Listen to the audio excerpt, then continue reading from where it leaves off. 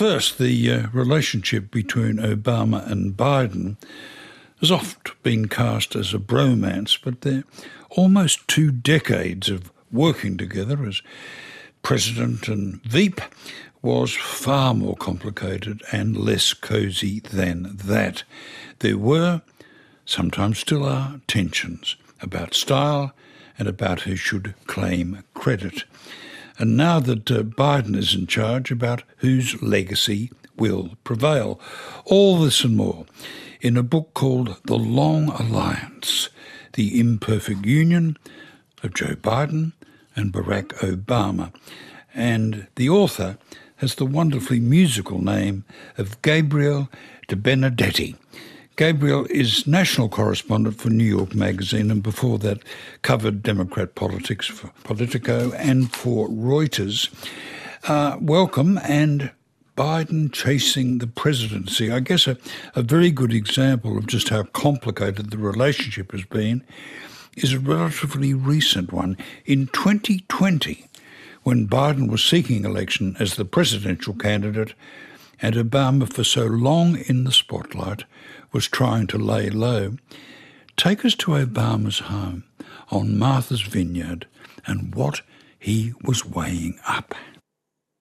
Well, first, thank you so much for having me on, but you have set this relationship up perfectly. The summer of 2020 was a very complicated time for the two of them. Once Biden had already become the Democratic nominee, with some help from Obama, which we can certainly speak about, but this was all behind the scenes. The two of them were speaking on occasion, but what Obama was doing was talking more with Biden's advisors, recognizing that Biden didn't necessarily want to hear too much from them because of the way that the 2020 election had been set up to begin with. In the early days of the 2020 election, when Biden was simply the leading primary candidate, but not, of course, the nominee, Obama was agnostic at best as to whether Biden should run and certainly whether he should support him. Obama made very clear to Biden that he didn't think he had to run this time, and Obama, in fact, offered advice to quite a few candidates who were running against Biden. Biden didn't particularly appreciate this, but he never said so to Obama. It was simply a tense point for them because, of course, at that point, they had already shared 8 years together, and their presidency had ended, it's important to remember, in joint defeat, of course, with Donald Trump taking over. And at that point, Obama had just, in fact, supported Hillary Clinton over Joe Biden. So things were raw. But in the summer of 2020, when Obama is watching this all from afar, he is, of course, supportive of Biden, and he essentially decides in the closing days of the campaign for the presidency that he and Biden should stop speaking for public image's sake after being so helpful behind the scenes as a campaigner and as an advice giver, and that, in fact, he should wait until the votes are counted before he says anything to Biden, basically hoping that by doing so, since they knew that Trump would likely claim victory no matter what happened, that there wouldn't be any stink of impropriety no matter what. And as such, they sort of cut off conversation late in the campaign and waited for the votes to be counted in what was arguably one of the most tense moments of their joint time together, because it was when one and both of their legacies were going to be determined by the result of the 2020 election. So initially, Obama had tried to talk Biden out of running, and he's got this open door policy to other candidates. And quite a few of them impressed him. That's right. That's exactly right. Initially, it's important to remember, it feels like ancient history now, but just about everyone who was a Democratic elected official thought, well, maybe I can run for president. At some point, some of the informal lists had up to 4 names on it. And Biden was watching closely because he, of course, thought he should be the obvious candidate here. But Obama wasn't convinced, and Obama said, why don't others come and, give me their pitch and ask for advice if they want it? So a procession of them went by his office in Washington and some in Martha's Vineyard for these conversations with him. And he was, in fact, impressed with quite a few of them, included Beto O'Rourke, the Texas congressman who had nearly become a senator, who Obama thought captured some of the kind of surprising youthful inspiration that Obama had in 2008. He was impressed with Pete Buttigieg for similar reasons, but was skeptical that Buttigieg would be able to convince people that he was old enough or mature enough or, in fact, tall enough to run for president successfully. And then throughout the campaign, a number of other people caught Obama's attention. There was Forgive me for interrupting, but I understand he even gave a diagonal nod to Elizabeth Warren. Elizabeth Warren and he had a very interesting relationship. They had not really gotten along extremely well during Obama's time in office because he felt that Warren was quite a critic from the inside of the party and at some points inside of the administration itself. But he came to believe that Warren was by far one of the smartest people running for office, and also that she really had an impressive ability to get her point across. It helped, of course, that Obama's own daughters were very supportive of Warren and told him as much. But what he wasn't sure was how she was going to be able to win over working class voters or voters of color. And he said as much to her. And of course, that was a major problem for her during the campaign ultimately. But he was impressed with her, even though he was skeptical of the idea that she could actually win. And of course, his politics were not quite as far left as hers. And of course, Obama was not impressed with Biden's campaign advisors. He said they're not an A-team. That's right. Obama and Biden had kept in touch in the early days of before 2020. And Obama had said to Biden, you know, you really don't need to do this, as I mentioned. But Biden essentially said to Obama, you know, sorry, Trump is in office. I need to do it if I can. And Obama at one point finally said, okay, well, if you're really going to do this, Joe, then tell me about who is going to be involved. Let's see if I can help a little bit. Just a little bit. And Biden, you know, one important piece of context is that Biden has, and to this day this is still true, has essentially had the same group of 5, 10 people around him for coming on 40 years now in some cases. And so when Biden said to Obama, these are the people that are going to be running my operation, no surprise to anyone, but Obama was not impressed. Obama essentially thought, well, Biden hasn't run his own successful campaign ever, and there's no evidence that these people can run a modern campaign. Important to remember that Obama and Biden had run against each other in 2008, and that, in fact, Biden had run a terrible campaign in 2008, and that was the last time Obama had seen him run a campaign. So he thought, well, why won't this just be a redux of that? But, of course, Joe stubbornly ploughs ahead. He's absolutely convinced he was the only Democrat with a pre-cemented reputation strong enough to tackle Trump. That's right. Biden was it's easy to argue that Biden was right, in fact, that Trump's superpower was taking people who did not have a cemented opinion of them in the public eye and creating a new reputation for them. You saw him do that against Republicans very frequently. And of course, Biden saw this large field of people running against him and said, these people are not famous enough. These people are not well known enough. Trump is going to rip them apart. But Biden, of course, was very famous. He'd been in the public eye for 40, 50 years at that point. And he thought, I'm the one who people trust, who can be a steady hand, and who is an obvious alternative here. And it's hard to argue with that analysis at this point when you look back on this. And of course, Biden was famous and quite beloved as what's been called the designated mourner. So along comes COVID, the need for national leadership, and that must have helped Biden. Absolutely. It wasn't immediately obvious that that was going to help him. You know, once he became the nominee as COVID comes down, you may recall he was stuck essentially at home in Wilmington, and Trump got the vast majority of attention. So there was a very significant line of conversation, a line of argument that said, Biden is hiding in his basement. He's not doing enough. And it was very difficult. They didn't want, of course, to hold rallies or to expose Biden to the virus. So he was stuck at home like the rest of us were, while Trump was on camera for 2 hours a day, recklessly exposing himself, but also, of course, to the virus, but also, of course, talking about COVID in the terms that he did that terrified a lot of people. So Biden was really trying to present himself during that time as the voice of responsibility. So Biden's in the basement. What about Bernie Sanders? He was, I guess, the last candidate standing. And Obama, right. What did Obama think of Sanders?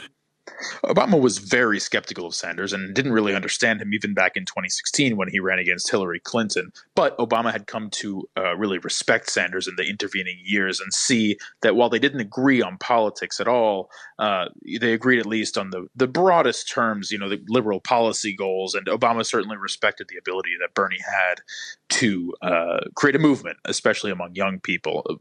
Obama's daughters had also been fans of Sanders, and that helped him appreciate him a little bit more. They'd gotten to know each other a bit, but by the end of the 2020 primary, Obama was quite clear that he didn't think Sanders could beat Trump, and as a result, did help Biden get across the line by convincing other candidates to drop out. Gabriel, this is the first time I've heard that Obama's daughters were kingmakers. Perhaps I'm overstating it slightly, but it is important to know with both of these men that they are family men and they do really listen to the people in their family.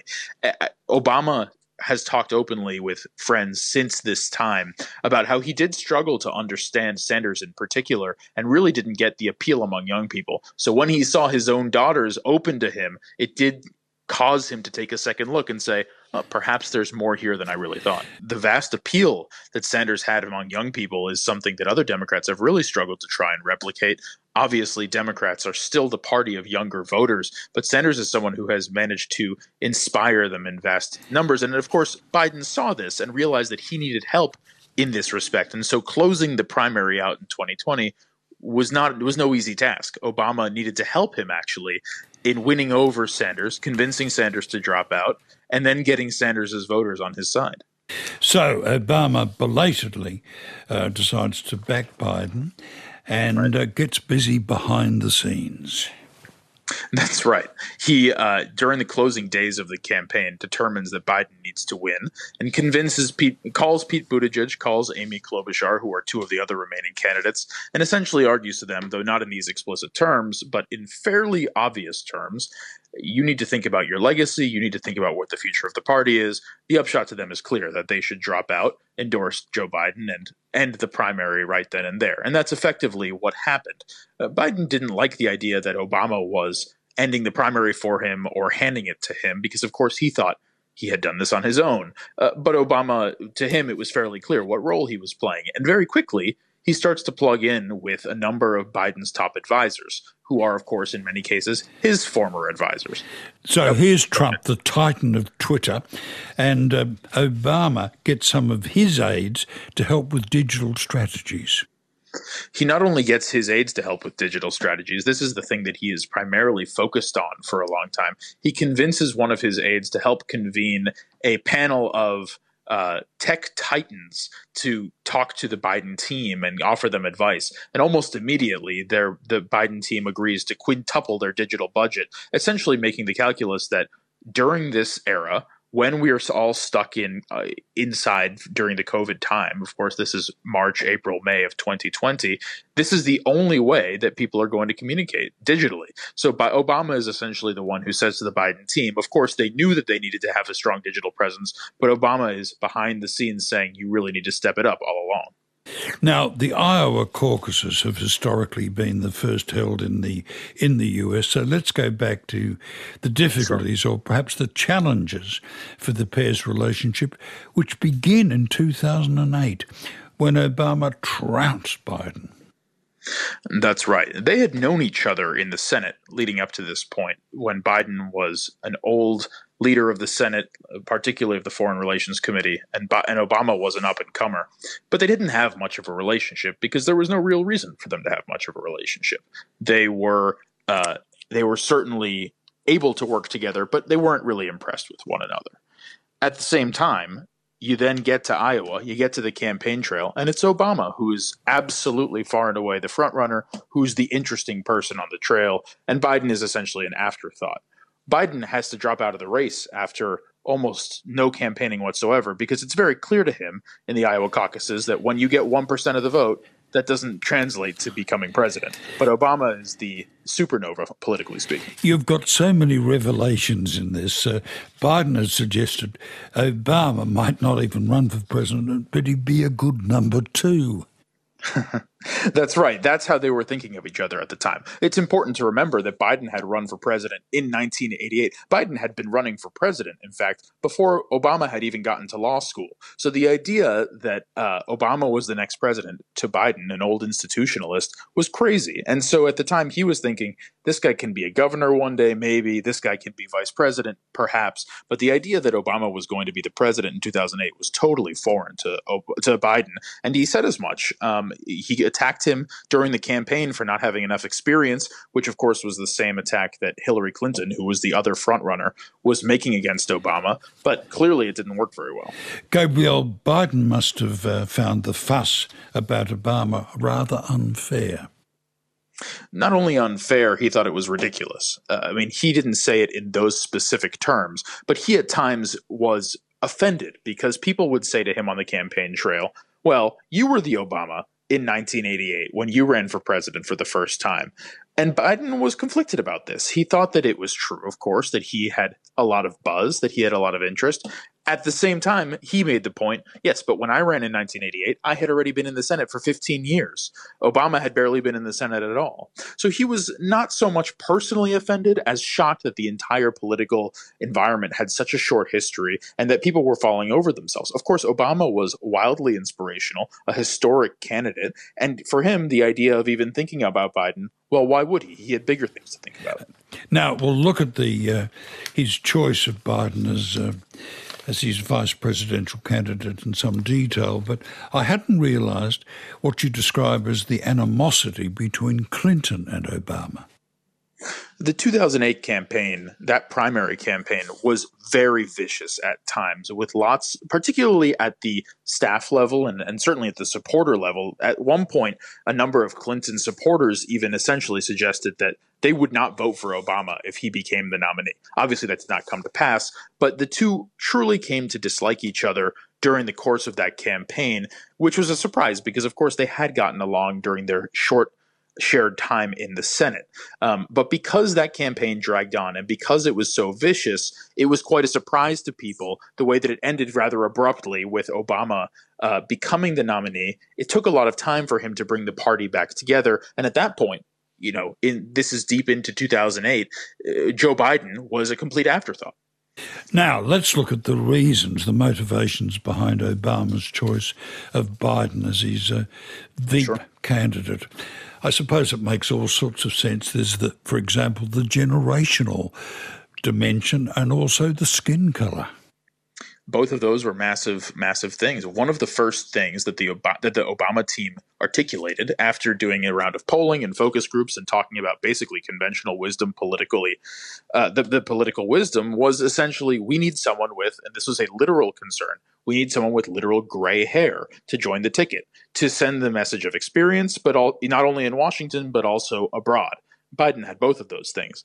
As to the political concern, there was a major concern in the United States at the time that people simply wouldn't vote for the first black nominee for president, that despite the polling lead that Obama had at the time, there was a real concern that the country was simply too racist to seriously consider him. And Biden was thus seen as a safe, older white man, moderate, who would be able to allay a lot of those concerns among voters who didn't necessarily say this out loud, but were worried about it. This is how the Obama team was thinking about it at the time.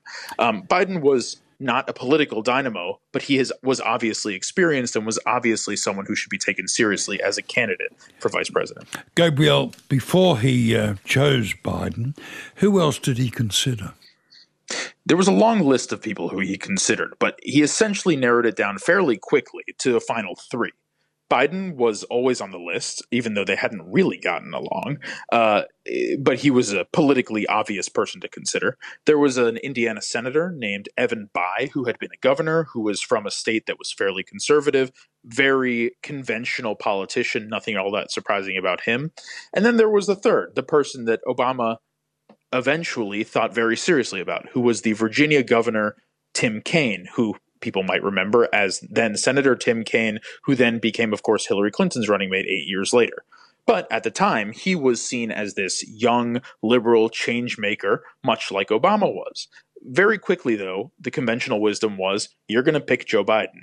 even to the point where Obama asked another candidate, another former presidential candidate, Bill Richardson, to be considered, whether he would agree to be vetted for the job. And Richardson responded to Obama at the time, "Why even bother? We all know you're going to choose Joe." But Obama didn't see it that way, and Obama actually went through the process with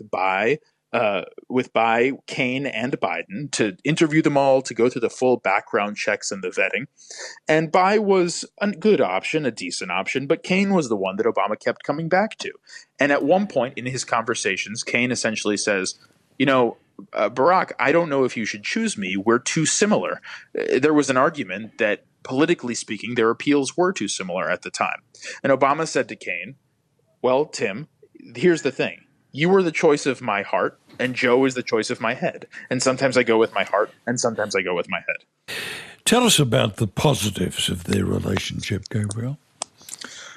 I think at this point, it's certainly fair to say that it is the closest relationship between a president and vice president, and certainly between a president and former president, that we've had in modern history. We've gone through some of the complications, and there are 400 pages worth of them to talk about if we want to. But what did work is that these were two men who very quickly understood each other, and their families, they understood each other as family men. Their families got along very quickly.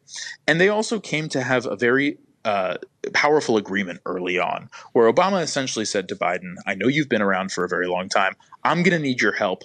This is not going to be an ego game between us. And Biden was willing to follow along with that. And by the end of their time together, Biden calculated at one point that they had spent roughly 7 hours a day together for 8 years. So when you spend that much time with someone and you broadly agree on things and respect them, of course it's going to be a close relationship. He wanted to be deferential without debasing himself. That's right. It was not always obvious that this was going to work. Biden had seen many examples of presidents and vice presidents over his time in Washington, even to that point, and not many of them had a very good relationship at all. All you had to do was look back at the Bush-Cheney relationship, which had just ended essentially in flames. The two were barely speaking by the end of their time together. So Biden and, of course, back to Reagan and George H.W. Bush. There are more examples than there are to the contrary. In fact, it was surprising that Biden thought that this was going to work out, because what he did was he talked to Walter Mondale, who had been Jimmy Carter's vice president, and a successful one at that, even if the Carter presidency did not exactly end in glory.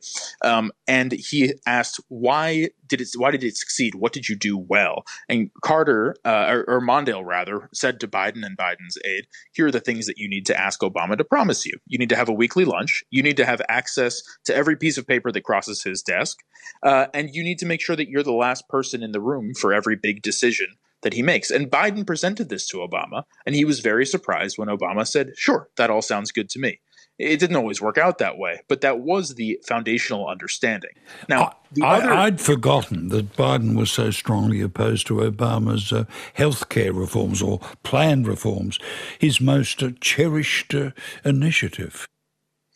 In fact, it was known, but not extremely widely known at the time, but it's true. Essentially the argument that Biden made to Obama in the earliest days of the administration was, the economy is falling apart. We're going to need to focus on that.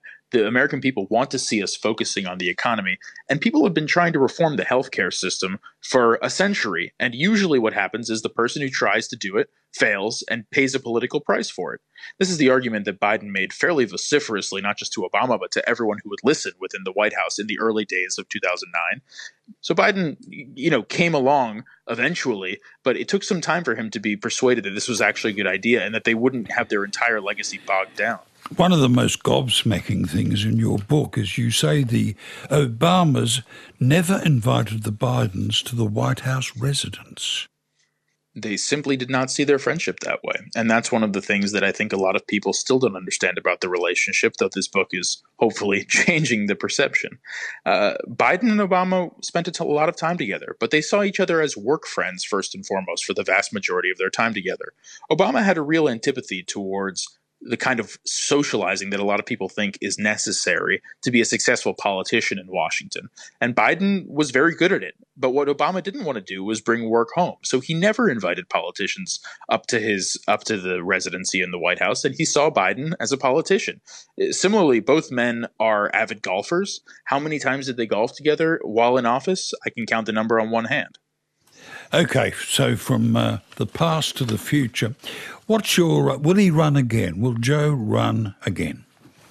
He certainly believes that he will, and I'm inclined to believe that. Although what he always says is he always leaves a caveat. He says, unless my health gets in the way, unless something else changes. The only thing that could change, other than his health, is if Donald Trump decides not to run again, or is forced not to run again for some reason. Biden still believes that he is the right person, that he's been doing a good job, and that he should, by all rights, be able to run again, that he still can. But he also thinks that he's the only person that can stop Trump from reclaiming the presidency. The important thing to remember with Biden is that he's been thinking about the presidency since the 1970s. So it doesn't really jibe to think he'll wake up one morning and think, I've been president for 4 years, that's enough for me. This is something he's been pursuing for the vast majority of his adult life.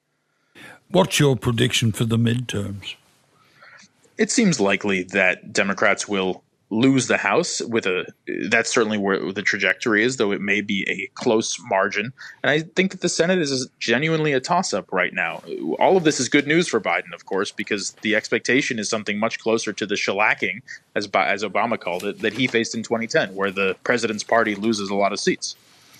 Well, week by week, we've been able to observe the Biden bounce back. It's been quite impressive.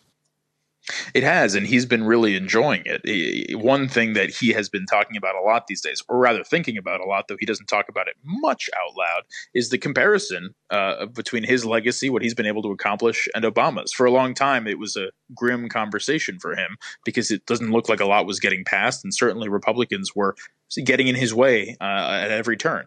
But now he feels that he has quite the legacy to stand on. Now, finally, how are they getting on these days?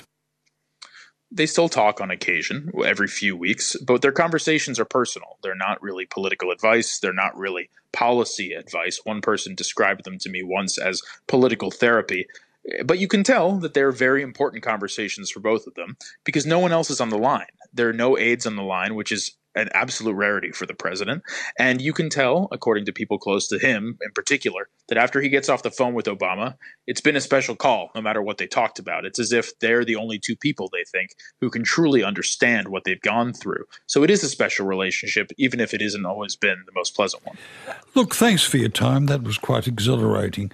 I've been talking to Gabriel De Benedetti, national correspondent for New York Magazine. He's the author of The Long Alliance, The Imperfect Union of Joe Biden and Barack Obama, just out here from Scribe. G'day, potties. As you know, we love a philosophical discussion here at Early Nell, but for a different take on the big ethical issues in modern life, try The Minefield with Walid Ali and Scott Stevens. They may even mention Hannah Arendt. Find it on the ABC Listen app or wherever you get your podcasts.